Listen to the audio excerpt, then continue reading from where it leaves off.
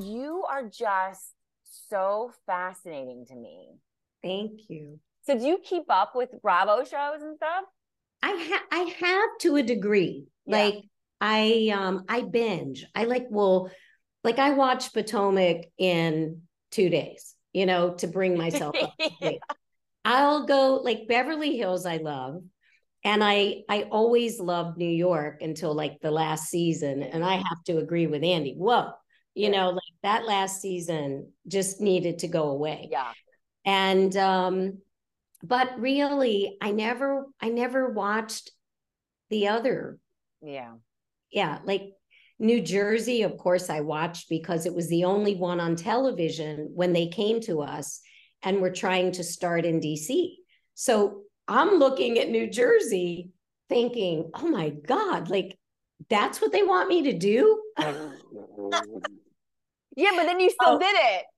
yeah, because the production company were like, every city's different. You're Yeah. going to be able to like highlight your own city, be your own self. And I thought, well, I have the ability to flip tables too, so maybe this isn't the place for me.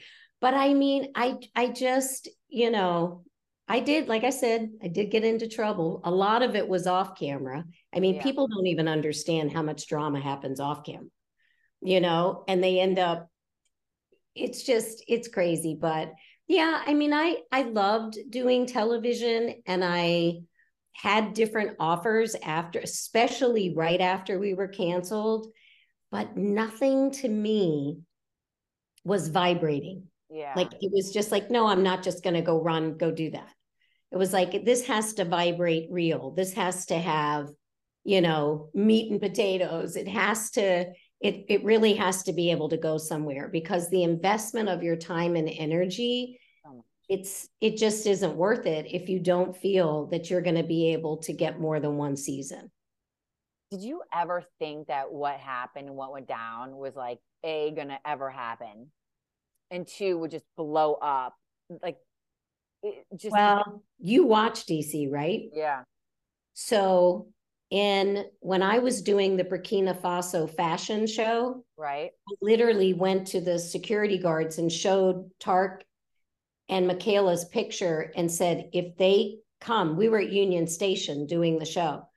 I was like, if these two people show up, they're not allowed in because they're crashers. They had crashed um, the Black Caucus dinner. Jason Baki talked about that in our show, how they were invited with them and had to go through the kitchen, and that they were escorted out by security. So Kat and I were filming at a restaurant, not too far from them. So they met us and they were like, oh my God, we're so embarrassed. Like, this happened. And then I said to everyone who would listen, they are cray cray. And if somebody doesn't get this under control, shit's gonna fly. Like the fact that they were able to crash the Black Caucus dinner, and it was literally 3 weeks later, they crashed the first state dinner for Obama. Just walked right through, just Oh, put on the right outfit, bring a camera crew. The camera crew had to stop, like at a certain point right. I where remember that security stopped. outside. But nobody, the crazy thing is, I had known these people for so many years, and not her husband as much as I knew her. She was like, I really loved Michaela, but her husband was so cheesy and sleazy, and you just knew he was a phony. And he didn't ever, like he worked with our models, didn't want to pay them. I had to get a lawyer. I Yeah. So I said to Bravo, not just, I didn't really say it to Bravo, I said it to Half Yard Productions. I don't know why you have cast these people. I mean, I get the drama part, but you have no idea what you've just signed up for. But I didn't know that it would be something so grand as to break into the White House dinner and to have our show canceled because of the FBI and the CIA. And I don't think Bravo was legally allowed to come back to DC. And I'm just making that up. I mean, but That's what it felt like. Like they signed off. We're like, okay, they had to give all their film. We were like on hold. Our whole storylines all over the place changed. Like poor Mary Amons was getting ready to do a fashion show with Layla Rose with our models, and there was a charity involved. It didn't even make television. She ended up being one of those extra, things they release on YouTube or something. I don't know, like extra footage. right. So it changed everybody's story in that you always have a beginning, a middle, and an ending. And when you have like an explosion go off in your show, all of the fallout was like, can we save ourselves? Totally. And it was too great. It was too much for Bravo. I mean, it's a reality show, for God's sakes. They had to spend so much money, like fighting and proving. So I think they were like, I don't know. I'm happy at least it aired, because they could have been like, this ain't going anywhere. What's the point? At least they didn't just take it and be like, we lost money. Let's just like scratch this mess. Right. But what ended up happening, which was great, Melissa, was because the silver lining was every week we had over 1 million viewers. And for the first season, that was uncommon. Huge. Most of the time it was like 500,000, 750,000. We had 1 million to 1,500,000 people, 500,000 people watching our show. And I don't even get that. Yeah. So I don't think that it was all bad, in that everybody in the world was talking about it. Everybody. Yeah. You were but like, also were haters. That's the other thing about being on reality television. You have love and fans and great stuff, but then you have just downright haters. Totally. And I wouldn't go to any of my social media. Like back then, Twitter had just started. We called it Twatter. Facebook and Instagram, I don't think existed. Facebook was run by my publicist. Twitter, I had 2 imposters. So when they finally got my name back, there goes all my followers, because the season ended. And, I still have like 13,000, but that's just, that wasn't like what I had. But it's like, I never would read the stuff until it was filtered. Right. So like, if anybody ever asked me, what would you recommend if I'm doing a reality show? I'm like, don't read the social media. Let somebody filter that for you, because if you're human, it's depressing. It's hateful. To hit you at some point. It's awful. So, I had one experience, and then I turned it over to other people, because it was like a woman. My tagline was, I give people enough rope to hang themselves, and the smart people don't. Because that's truly like my reputation. Like I will give, love, joy. But if you fuck with me, you're done. You better move out of town, because I am coming for you. Right. And if you touch my models, I'm coming for you. So I must have said that in filming, because none of it was made up like they do now, like where they come up with the best, tech. Right. That was something I had said. A mother called me and said, my son hung himself. How dare you? How dare Bravo have such a tagline? And I literally, like, I hit the ground. Like, I was so disturbed by what she had told me. And I'm like, I called the producers. Oh my God, can we change it? What if other people are hanging themselves? Like, this is not a positive thing for me to have as a tagline. And they were like, nope, we're not changing it. Like anybody could be sensitive to anything we say. You just got to go with it. And so at that point, I just handed it off to my publicist and said, just send me the good stuff. Can you imagine nowadays though? No, I can't. I don't know how people do it. I mean, it's a lot. I know. Well, listen, I can only speak to what I know, but Teresa, has no idea what one comment is. Oh, good. Well, because she's been doing it for so long, and the amount of followers and everything that she already has on her plate. Plus, she's like us. She has kids. She has, right.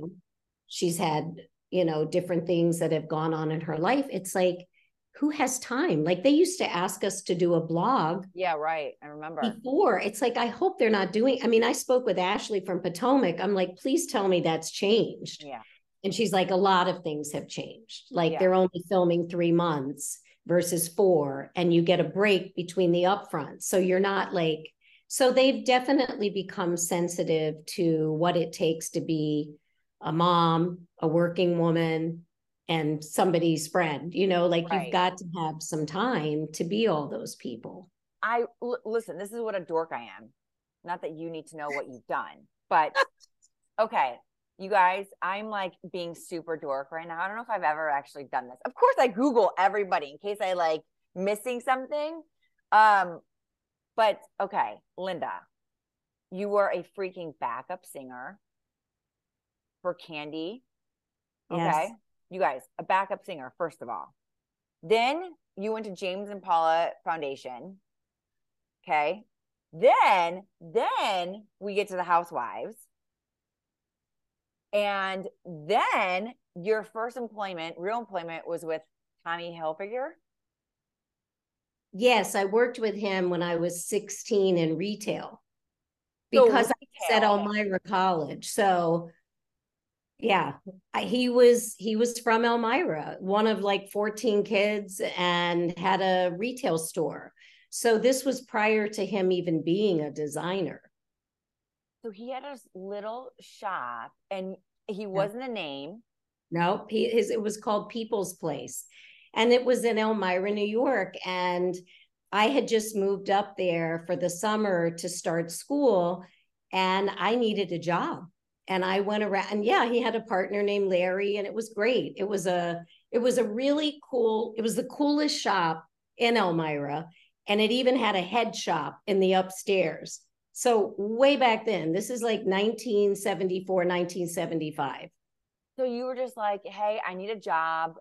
I can fold your clothes. What were you? I mean, again, he was. I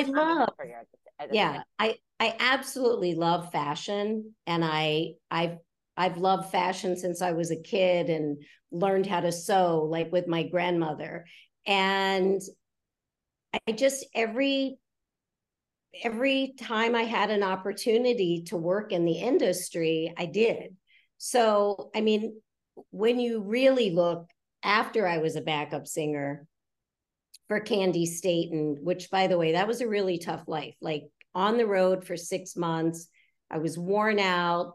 I realized, it has the same kind of issues that a lot of the industries do, which is, sexual harassment and on and on and on.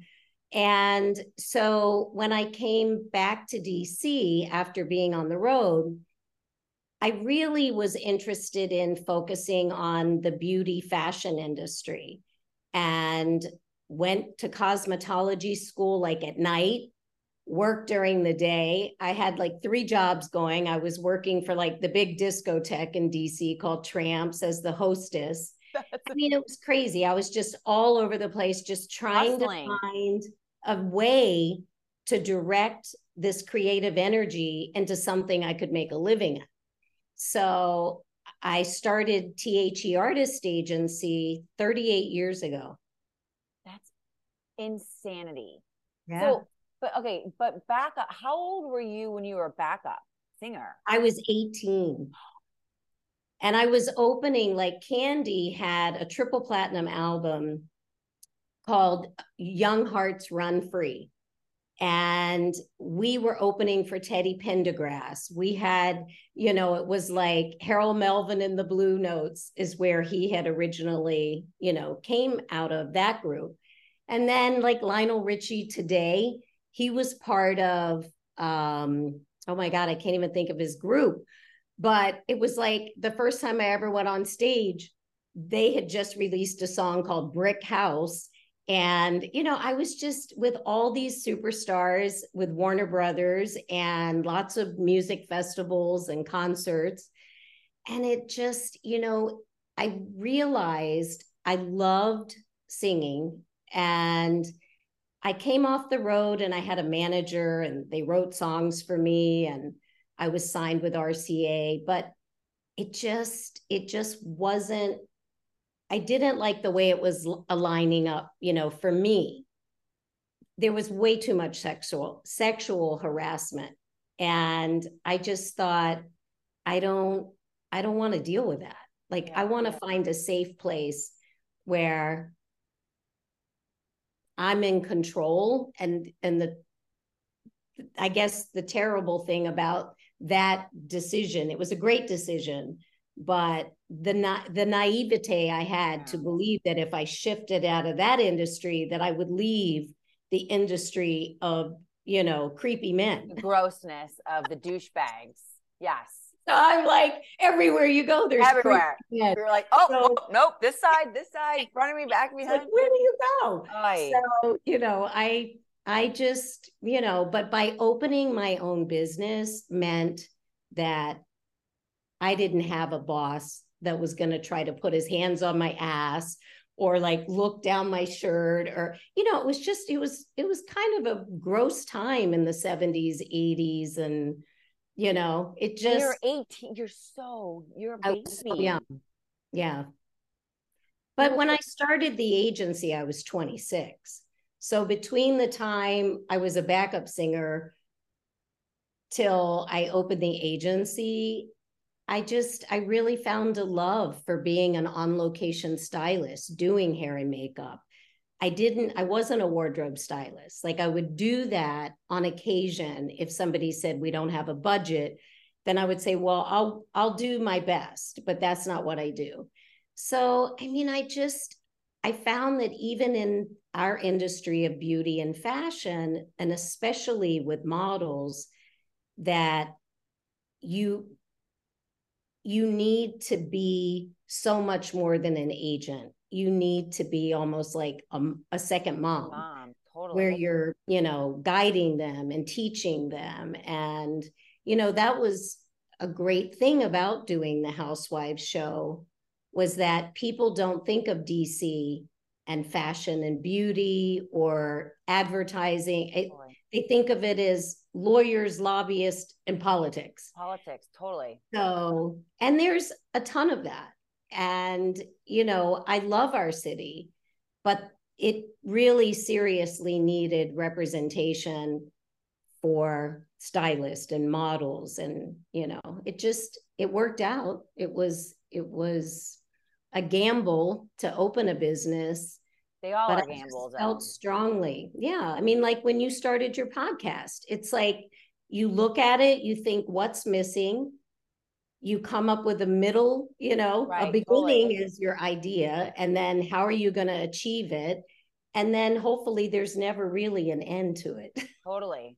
No, but that's interesting that you say if you knew I want to be, this is where I want to be. Why didn't you say I'll go to New York? I went to New York. I originally wanted to go to Parsons School of Design. And when I went, it was during the time they were having the trash strike, and it was violent, and it was, it didn't feel comfortable to me. I grew up in a military family. So we went from base to base. When I lived as a civilian, I lived in South Georgia. So little teeny towns. And New York was too much for me. A lot. But DC, small town girl. But then at the same time, you're like, we just talked about you being 18, going on the road for 6 months. Right. It's crazy. What small town? I was brave. And I had nothing to lose. It was kind of like I started college at Elmira. And I hated it. Like, I felt like I'm an adult and I no longer have to endure this pain of being dyslexic, bad testing scores, feeling stupid. and thinking where I feel charged, where I feel passion is in the creative world. And, so I tried all kinds of things. And, like when we were talking about Tommy Hilfiger, the first, like he pulls this check out of his little jacket and goes, look at this. I made $3,000 for designing a shirt with 2 pockets. And I'm like, well, Tommy, maybe you're onto something. So it was, it for That's him, like the dopest story ever, other than yours, like what you've done. But like, who had the story? You. Yeah.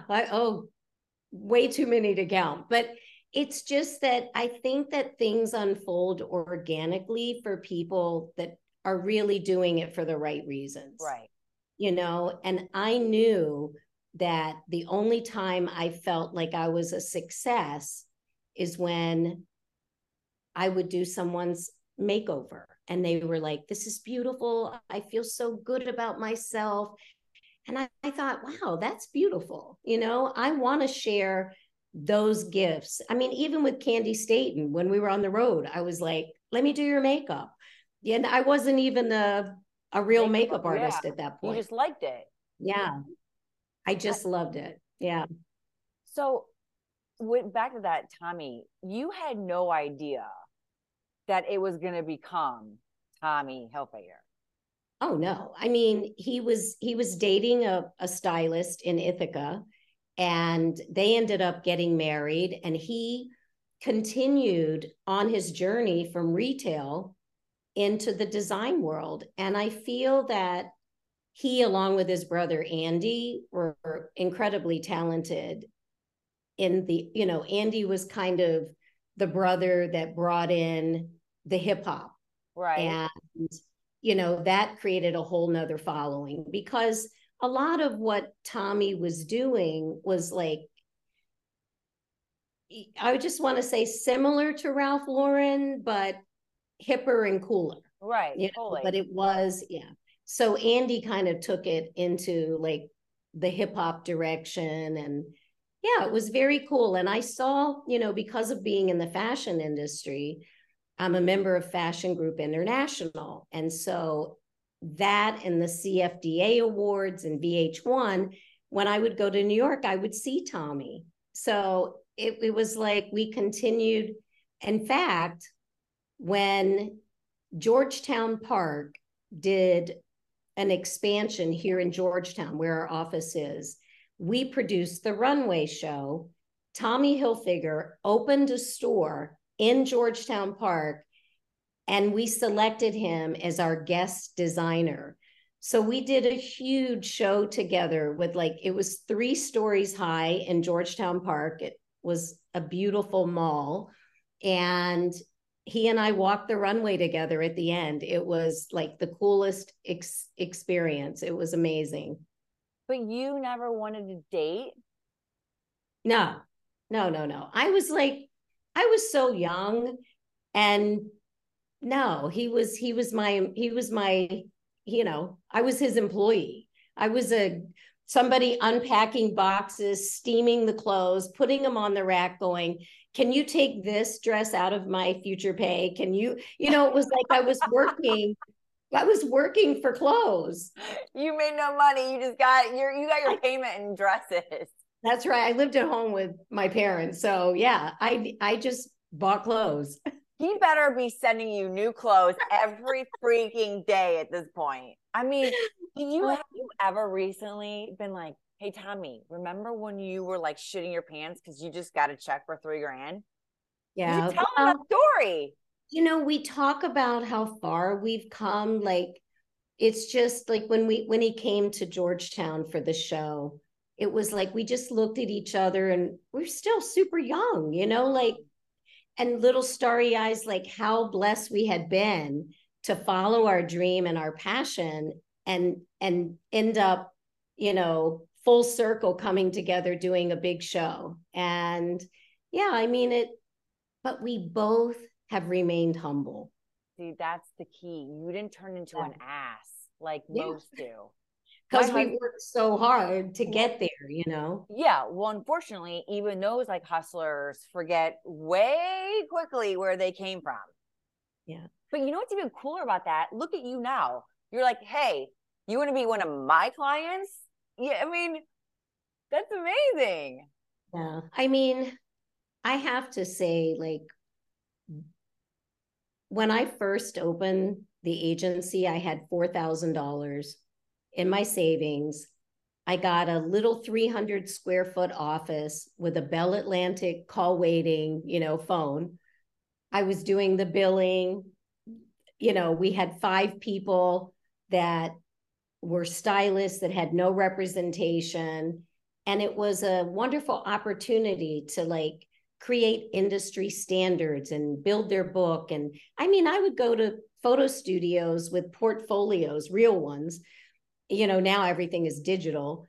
And sometimes I would leave like with tears because they'd say, they'd look through the books really fast and go, thanks for coming. Aye. And I just thought, okay, I go back to the 300 square foot office and I like tears run down my face and it would just give me more and more chutzpah. I was like, I'm not backing away. Like this, I'm going to get better and better and better.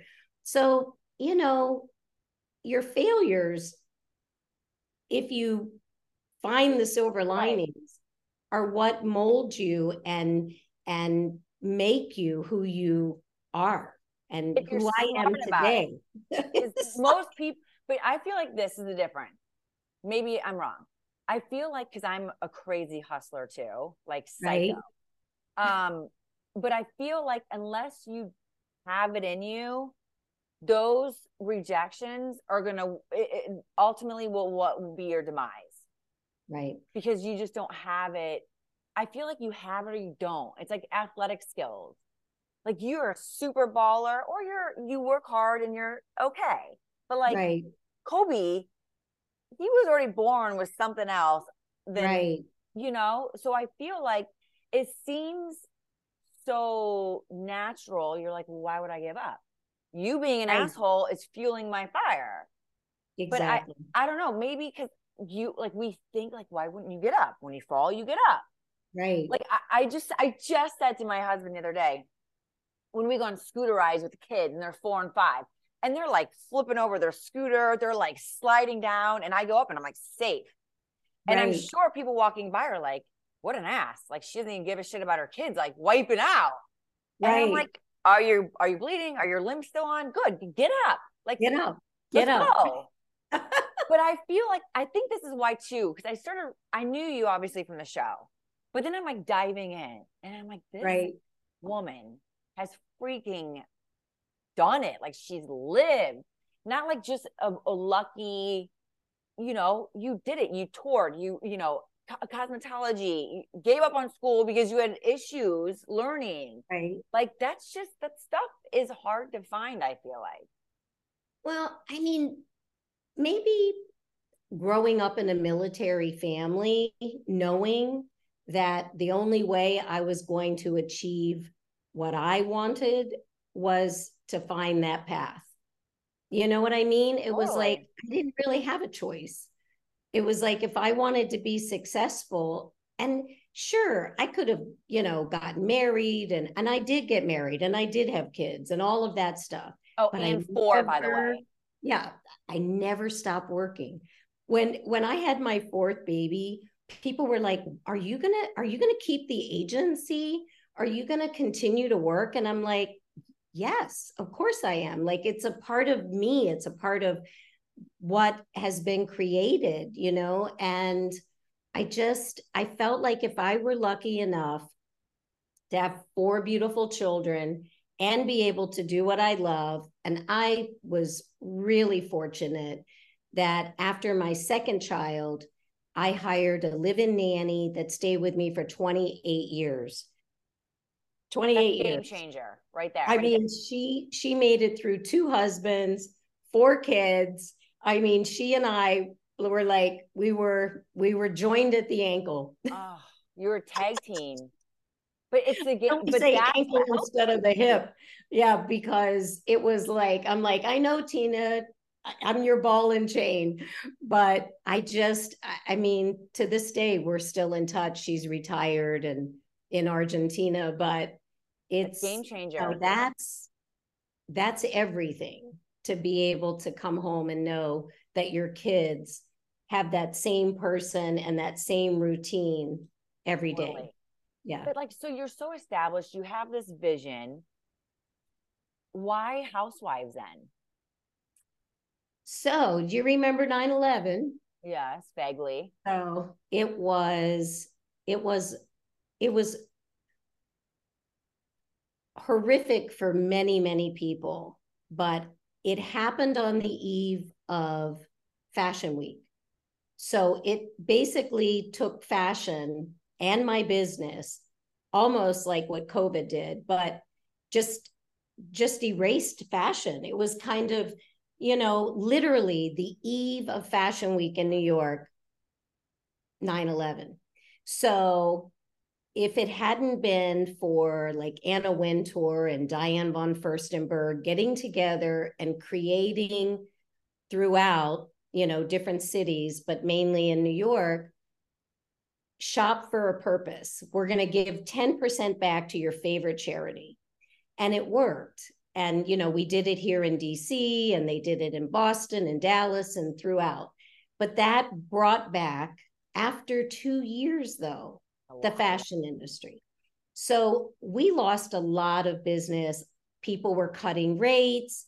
The models were like trying to move to other parts of the world to survive. And here comes Bravo, knock, knock, knock, and it just, our business had never come back to the place that it had been prior to 9/11. And the producers that were negotiating my contract, I was like, I've seen, Top Chef or Project Runway was the first reality I had ever seen.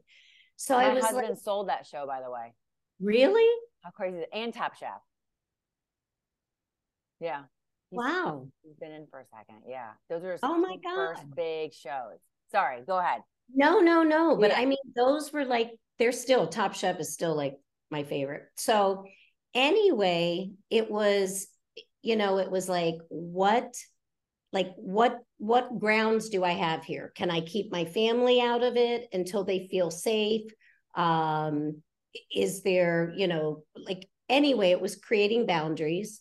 And I think one of the biggest bummers, if you will, about only getting one season is that when you sign up to do a reality show like I did, I signed up hoping that I would be able to promote in the second season the James and Paula Coburn Foundation. Your businesses.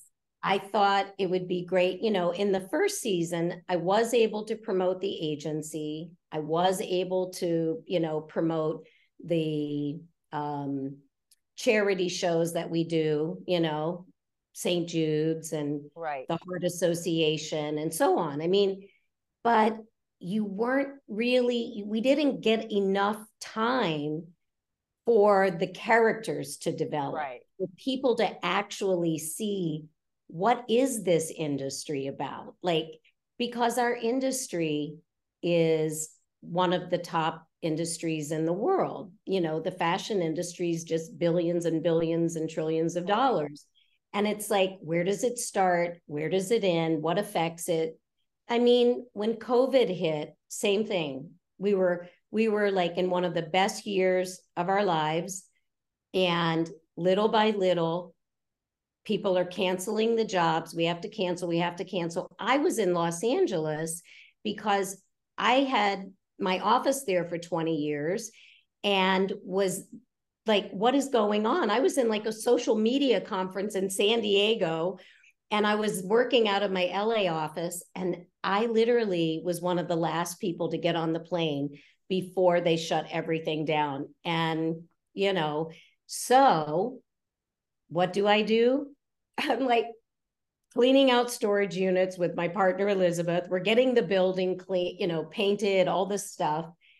And one of my dearest associates who had a big casting agency for 50 years calls up and says, Lynda, I'm 77 years old. I want to sell Central Casting. Central And I Casting? only want you to buy it. And I'm like, what am I going to do with a casting agency? And she goes, I just know I'm not coming back from COVID. Like, I don't want to do it. I've done this for 50 years. So my publicist said, no, that's going to be a big mistake. Lawyers, everybody were like, no. But in my gut, which I have a lot of conversations with the universe, you know? Totally. And I was like, something feels right about this.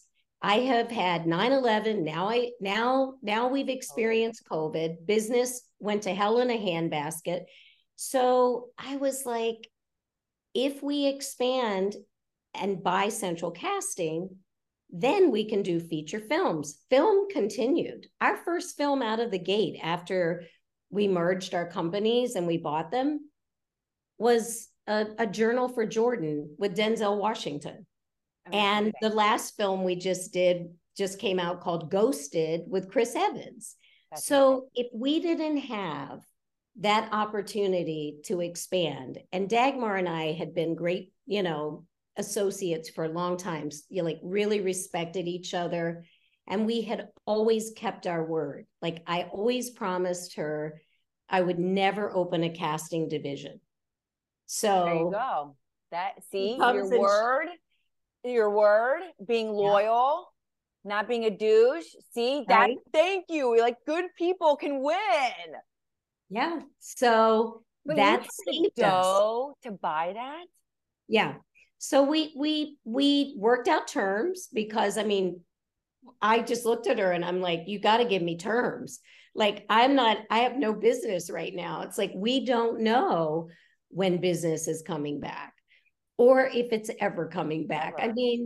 At that time, I don't even know how it was a double whammy, 9/11, then COVID, but right.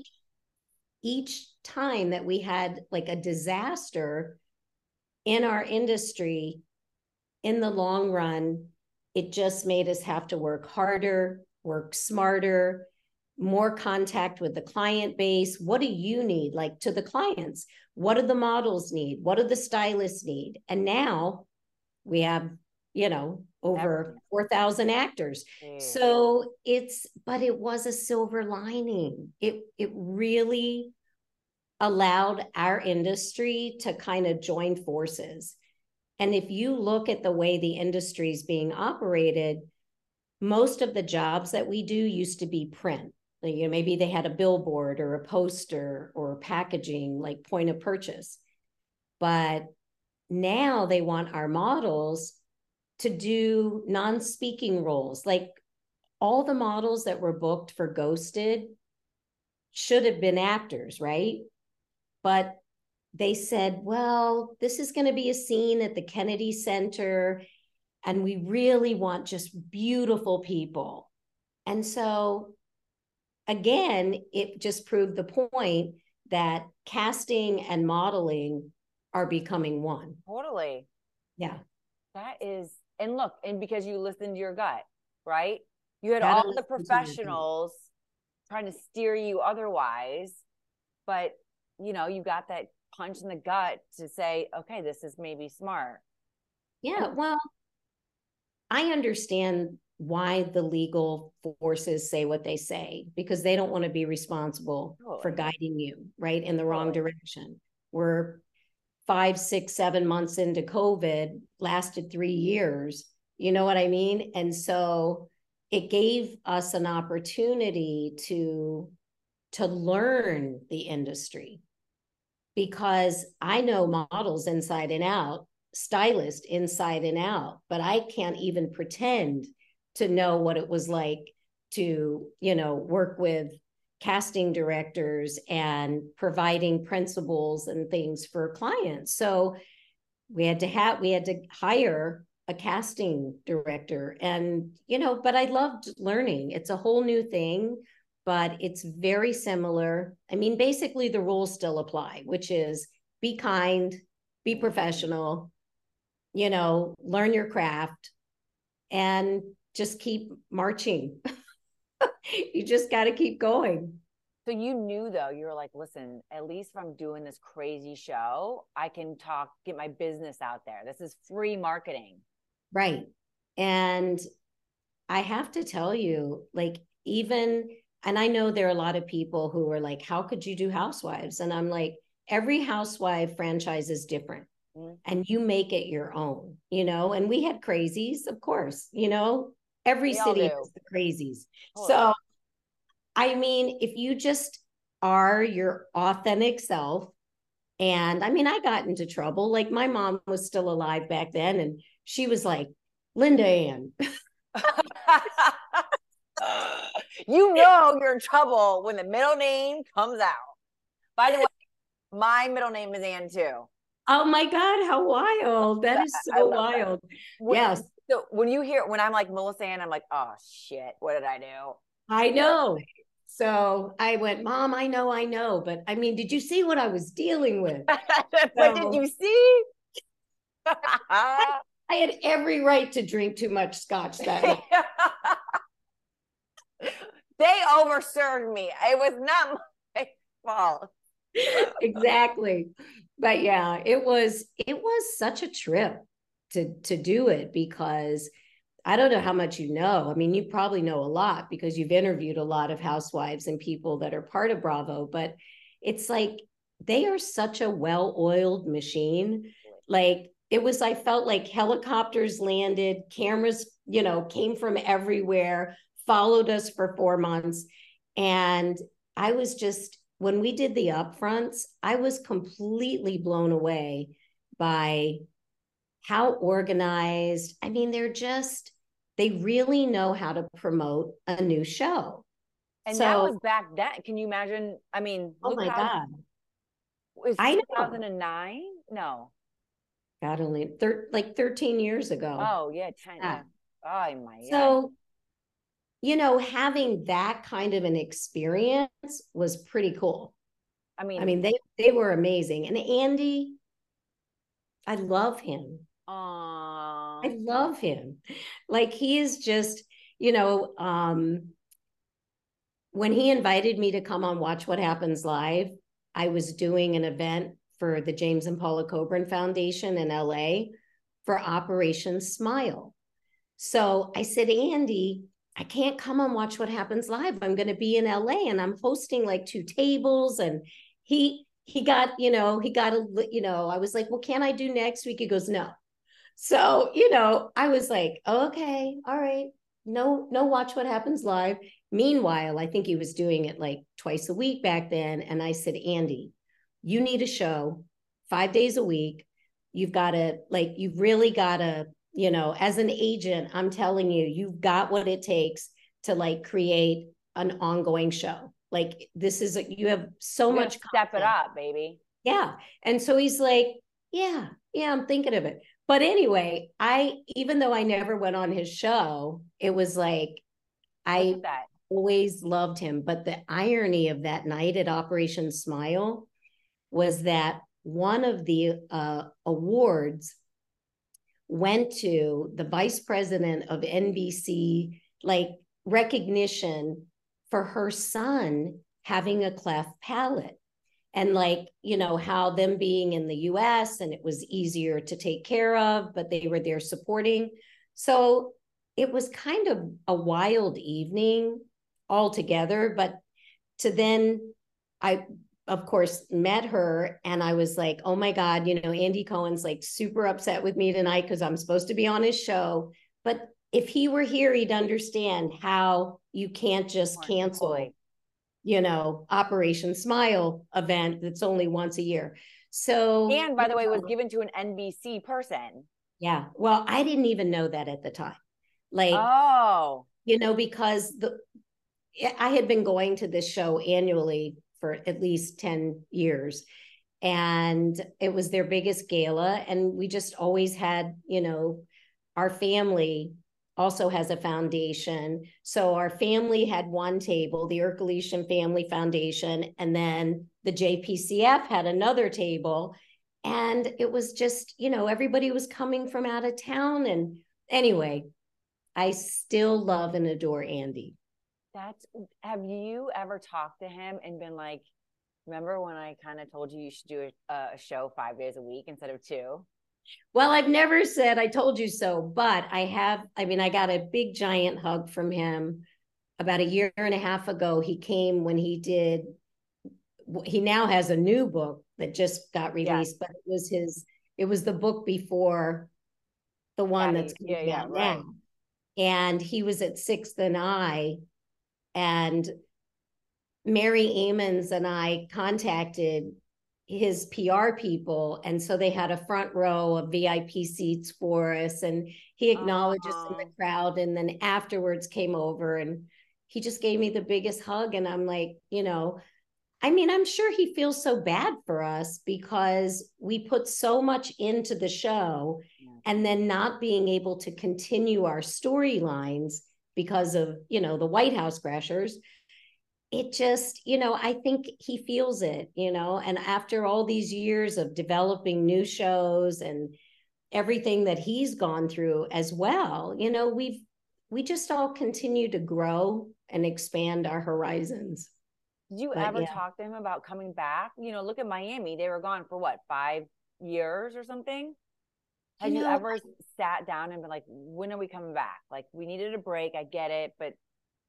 Well, we did a 10-year reunion, like promotions, like the publicist at Bravo set all of us, like, here's what we want you to do. And we want you to film where you are today. And we want you to, bring us up to date. And then we did like little sound bites of 30-second commercials.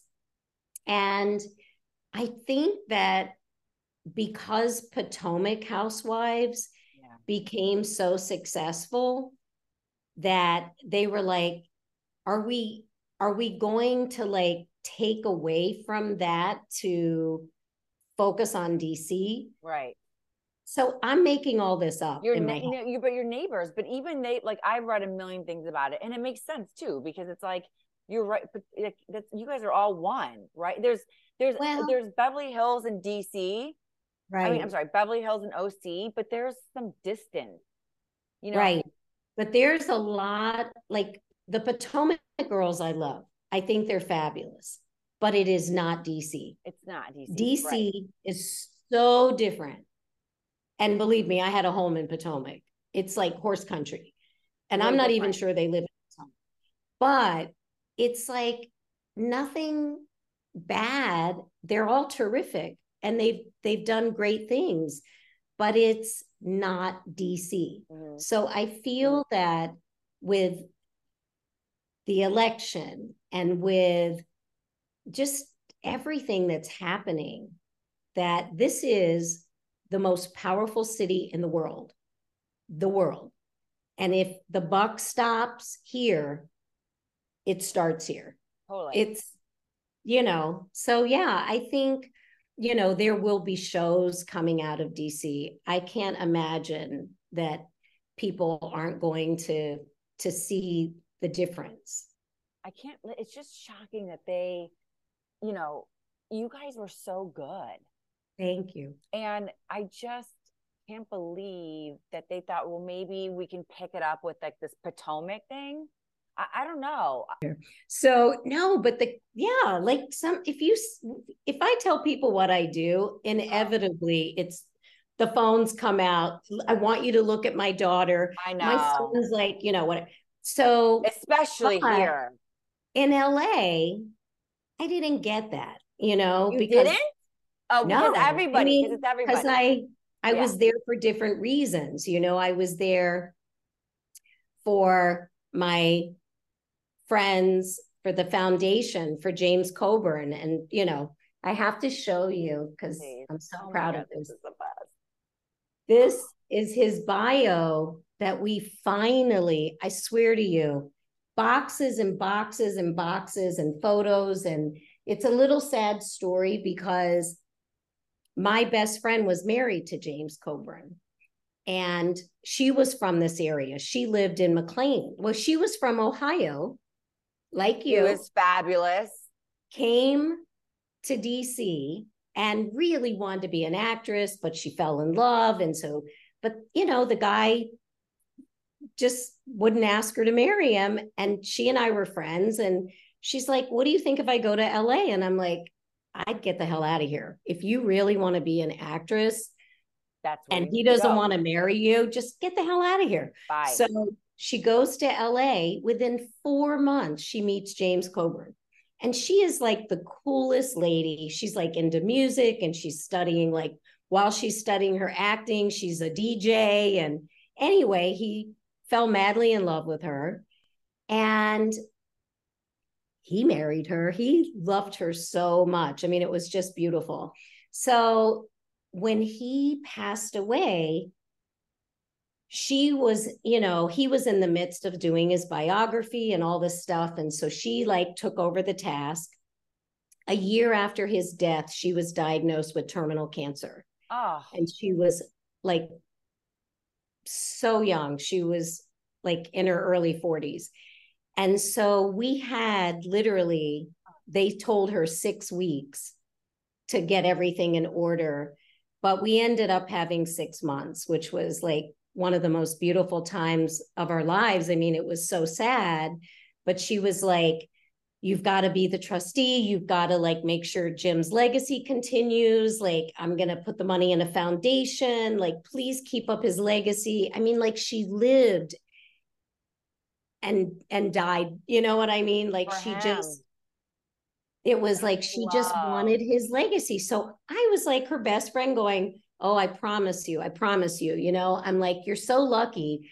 Now this sounds terrible, but I'm like, because I was her executor. She was my executor. I'm like, if the tables were turned, you'd have to run THE and raise 4 children. I'm like, so, but we, you know, when you know what's happening, you get that opportunity to like have really special moments. And so we put together, like she had a list of beneficiaries, stuck completely to her beneficiaries. And, you know, they were mostly in LA.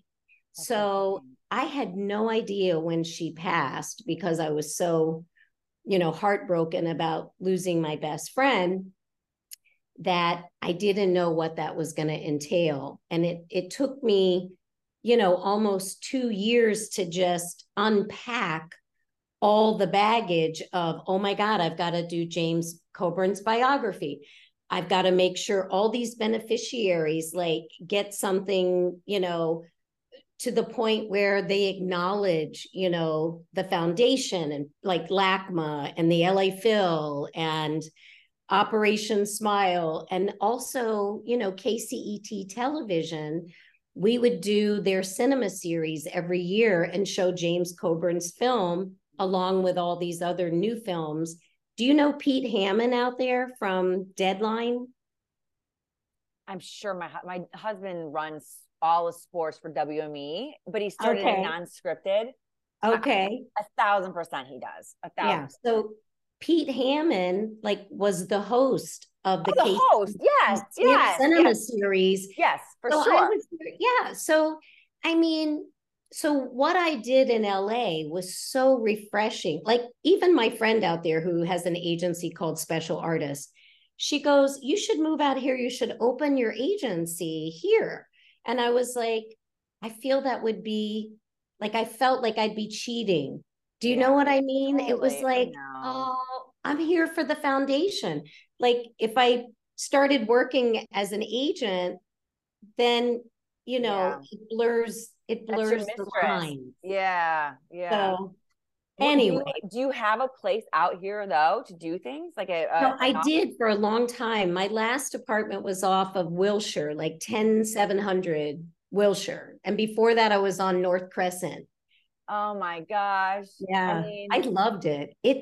I loved LA. LA touched something in me that DC can't, but DC is always a better place for me in business because I'm so unique to what I do. And in LA, there's so everyone many. you meet. I'm a producer. I'm an actor. I'm a producer. I'm I an actor. exactly. So I get to be the big fish in the little pond here and there, you know, being an executive director of a foundation, you know, it was like, oh my God, of course we want you to come to this event and that event, and always, you know, promoting them because that was my heart. And like you said, you have to stick with what you think. Right. Like, does it make sense to be out here? Maybe with what you're doing, but then what's your gut say? And clearly your gut has not steered you in the wrong direction very many times. You know what, why you were saying that? You know what's crazy? I was thinking about my husband had Kobe like as one of his clients for 7-8 for a long time, since up until his passing. And he had so much, like they were so close. And he's like, but I can't stop now. Like, I need to finish this for Kobe. I need to finish this for Kobe. And then like the wife, Vanessa, took over and she didn't know any of this stuff. Like Kobe did it. Kobe was like the one-man show. But I feel like that's the same thing. It's as heartbreaking as it is, because you're just living them and breathing them and they're not here. It's like there's something, you know, I get it. You know, what I think also is, I feel like when we're born, we bring our skills and we bring our character. But it's our job, if we want to expand who we are, to build our toolbox, right? So it's almost like every time I had an opportunity to fill my toolbox with something else, I was like, I can do that. I mean, at the time that all that happened, the top agency in DC, we were making tons of money. Everything was going great. You know, like I said, you don't know when things are going to happen, and you have to be ready. But it's like running the foundation as an executive director taught me so many things, but my business acumen is what allowed me to be a success out there. Like, you go to the Motion Picture Television Fund, they've got the most gorgeous wellness garden because she was an avid gardener. He was like, you know, he played the gong, like on Johnny Carson and all that. So we have a big gong, and it's the retirement center of actors and producers and directors out there. Have you ever been to the Motion Picture Television Fund? I know exactly what you're talking about. I've just never been. And again, I'm sure my husband has, but I've heard it's just awesome. It's incredible. So we built a garden out there in memory of Paula and Jim. So yeah, How long ago was all this? When she passed? If you go to the James and Paula Coburn Foundation website, it'll bring up all the beneficiaries and you'll see a picture of the garden. But I want to say till COVID happened, I was out there 10 days a month. Wow. So, and it's crazy. I'm going back the end of July, but it was everything. I mean, we have business managers out there. And so, we have business managers, the accountants, the lawyers, the whole team that were always the team for James Coburn.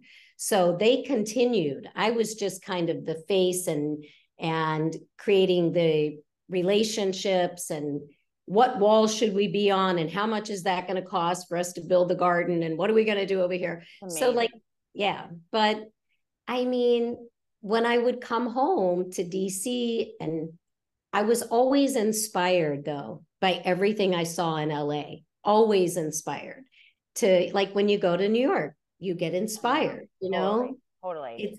It's so much. I mean, I like it here for sure. Yeah. I get what it is though. And I think that's the difference. Before I was like, I didn't get the game.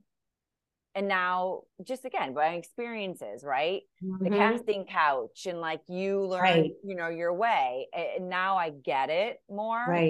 But I love DC. I loved it. Well, I mean, I understand, like that LA also has changed a great deal since COVID. Like people are telling me, well, so is DC. I mean, I think everything changed, but at the same time, I think we became stronger and better. And it's, coming back to LA, I mean, we're not doing the big events. Right. LACMA did do their Art Plus film that I had been to every year until this year. And Gucci sponsors it. So on one hand, their clients here in DC, and they're sponsoring the event. I mean, it was, pardon me, it was like being Sybil sometimes. Yeah, totally. Where It you're living is. different lives, but they kept crossing over. But I love DC. I've been here since 1975. It's your home. And it's always home. But I love traveling. I was so excited to have you on. And then I was like, oh my God, I want to know everything about DC, right? And then I'm really like a lunatic, really getting into Google on you. Right. And I'm like thinking, writing stuff down, your resume, like what a dork. I'm sitting here reading your resume. I mean, then I was like, I don't even, at this point, I don't even, I mean, I care about Real House of Right. DC because it's dope and it's different and like crazy Right. stuff happened. But then I was like, no, like you, which is funny because I do another podcast with Teresa from Real House of New Jersey. And the whole point is like, why did you guys start a podcast? And it's like, because the Housewives is just like this much of her. Right. It's Exactly. everything else. That, Right. like, you don't know. And that's when I was like, but a lot of these people, like, their whole being is this show. Housewives. Yeah. Right. So I don't Super get famous. excited to like dive into like you did this and you did this, and, because I'm the Right. same way. Like I'm just like more outspoken and a lunatic than you, but I feel like Right. I'm very similar. I'm just like, yes, yes, yes, yes, yes. Do you want to start a podcast? Never listened to a podcast in my life. Sure, let's go do it. Like produce, It's so sure, funny. I mean, I see your passion. Like I was looking at other things you had done, and it's like, oh, I can't wait to meet you because I'm such a women's advocate. I love being a woman-owned company. Everyone in our agency is a woman. It's amazing. like I mean, we've had guys work with us, but they don't make it. They don't They're, get it they don't have what it takes. They're like, what do you mean I have because to work men are 24/7? dummies. There's a reason why we are pregnant. We push Right. the things out of our vagina. They can't handle. My husband gets a paper cut and it's like his whole limb is like falling off. I'm like, I Oh can't. my gosh. I But can't. how, it's like, so I mean, when I see women that, recognize something that they have a desire for or a passion and go for it. I mean, I love to go and speak at the universities around here about being an entrepreneur. And I hope to inspire, especially women to Totally. like move into the comfortable space called your passion, but also be ready for all the uncomfortable things that are going to hit you Right. sideways and you're going to have to keep picking yourself up. But we all know at the end of the day, if we don't follow our instincts, that we're going to suffer for it. Right. It's funny because I don't think I could ever go back into an office again and Mm-hmm. work for. I mean, I could work for somebody else if it was like Right. dope and I was passionate about it. But I'm the same way. Like I started a baked goods business by accident, and then I was like selling in Whole Foods and Delta Airlines and this and Oh that. my gosh. And then during COVID, I always have been into healthy eating and working out.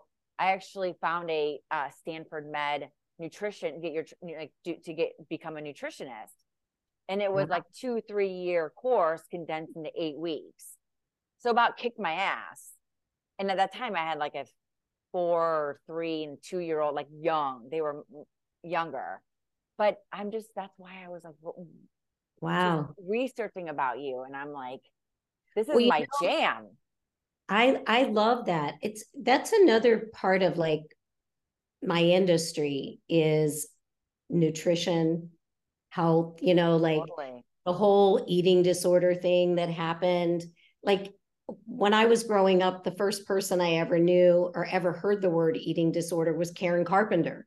You're like, never. Insane. And then it got to a point where you could, so it's important, I think, like to always discuss with the models, like if this is how God made you, if this is your body, now if you're eating a bunch of cupcakes, you better get off your ass and start, like working out. But if you eat healthy and you keep, a certain amount of calories, like usually it's 1,300, I think is healthy for them, whatever. Right. But it's like if they're working out and they're being healthy, their skin looks great, their hair looks great, their nails look great. So we have to, but we have to be so careful about how we're advising the models, because they want it so bad, they would starve for it. Do anything. Yeah. No. So you've got, it's like, nope, I can see in your skin tone is changing, like your hair is falling out, like you better start eating better. You know what I mean? See it totally. Yeah. But, and it's like, and now though, every little thing you say or do, it's like, we've gotten to a point, and I think, and it's not just my industry, but I mean, I've had people go off on Google and Yelp and whatever because I've released them as a model, mainly because they just didn't test well, or I didn't think it was worth it for them to go on and invest more money. Or clearly they were just assholes that are going on Yelp and writing it back. Like, and I'm like, okay, that's what happens when you tell the truth. But you really can't be as open. In the old days, I could say to somebody, you have a great face, you should get your nose done. I haven't said you should get your nose done in 20 years, because it's like, nope, you're beautiful just the way you are. But now, it's like the fashion designers still want a 0-2. So we've got to measure the hips. And if somebody comes in and they're beautiful and their hips are a 38, I'm like, are you doing the Stairmaster? Are you running? Are you are you playing? Right. Like narrowing it down to say, do Pilates, do yoga, be mindful of the exercises. So just say it. Yeah. Just everything. I can't say you got to lose 2 inches on your hip. Could you imagine? Yeah, you can't. So you have to be super careful with everything you do and everything you say. And little by little, you can personally get to know the people that you represent. But in the beginning, it's like, it's the main thing that I hope to accomplish, other than, introducing them to our great clients that we have created over the years, is to keep them out of these dangerous situations, like human trafficking and, being like stalked on Instagram, and they're stupid and they go to a hotel and you're like, so it's trying to avoid I have something that I send out in all my no letters, not my yes letter, but my no letters to people. And it says, beware and be aware. Because cool. I want them to know about the scams. And if we're saying no to you, there's a reason. Right. Like you're 5'6", and you're not going to fit the clothes. Right. Or, because you can't talk to them each individually. So every no letter comes with beware and be aware. That's cool. And it's so crazy. What was interesting is I was fortunate to be somebody that already had been in business for years, and I had a real job. Right. So when we were canceled, I, was already back to work because I never stopped working. Most of what they filmed was me at work. But I really felt horrible for the people that were depending on a second season. That, I mean, would I have loved a second, third, 10, 11, 12? Yes, because so much happened. So many amazing things happened in that decade. But it was, I think, the hardest on people who don't have anything to fall back on. It for sure. Like, this is their everything. Exactly. Especially women. Your ego too. Like there's something that, I mean, I've never had so much attention in my life. I had never, and we had one season, and I can still go places and they're like, oh, you were on Housewives. And I'm thinking, cool. I mean, it's so cute. And I think, wow, super fans. I mean, Bravo builds super fans. For sure. And 1,000%. Yeah. Would you do it again? Would you go back now? I would do a different show. I would love to do a show, but I would love to do a show that was really focusing on my industry and what I do. And, you know, models have kind of crazy lives, and the stylists have crazy lives, and the actors have crazy lives. So it's like it's kind of a Vanderpump Rules situation. Right. Totally. You know? Totally. In that they're young, I'm older. I just want to be the queen bee. You want to just have your drink and sip it and watch your minions. Where's my rosé all day? So much for listening to Side Piece. Make sure to follow on Instagram with the handle @SidePieceShow. That's at SIDEPIECESHOW